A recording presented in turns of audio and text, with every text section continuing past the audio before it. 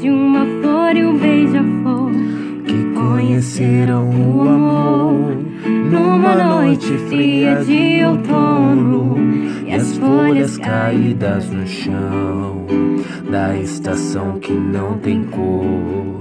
E a flor conhece o beija-flor, e ele lhe apresenta o amor, e diz que o frio é uma fase ruim, que ela era a flor mais linda do jardim e a única que suportou.